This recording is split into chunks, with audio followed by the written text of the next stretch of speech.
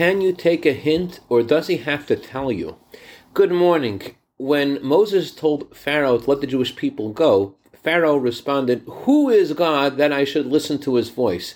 The Arizal points out that the word "that" also can mean when, and Asher is numerically equivalent to the first letter of the 10 plagues. The Pharaoh was saying, until I see all the signs, I will not listen to God. But once God shows me those miracles, I will listen to his voice.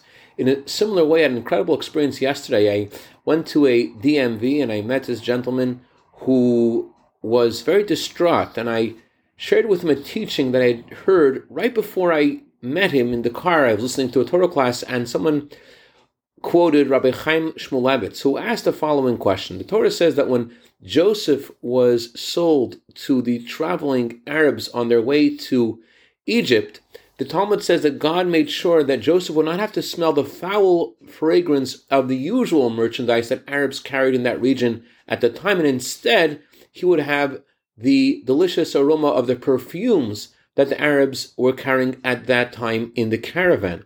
And the obvious question is, if you're going into slavery, who cares what kind of fragrance you are having when you're going into a terrible place? And the answer is, when Joseph smelled the fragrance, it wasn't just a fragrance, it was him seeing that God was with him where he was, despite the fact that externally it looked like everything was going the wrong way.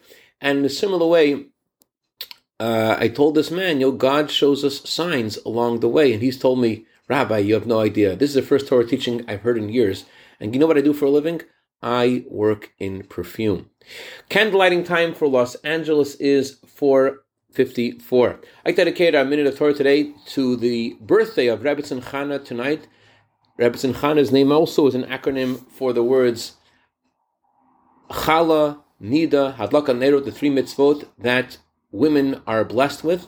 And the month of Shvat, which we are blessing this month, is an acronym for Shomea Besrot Tovot. May we hear good news, and may this not just come in the form of a hint, but when we see God's blessings in our lives and immediately the coming of Mashiach. Have a wonderful Shabbat.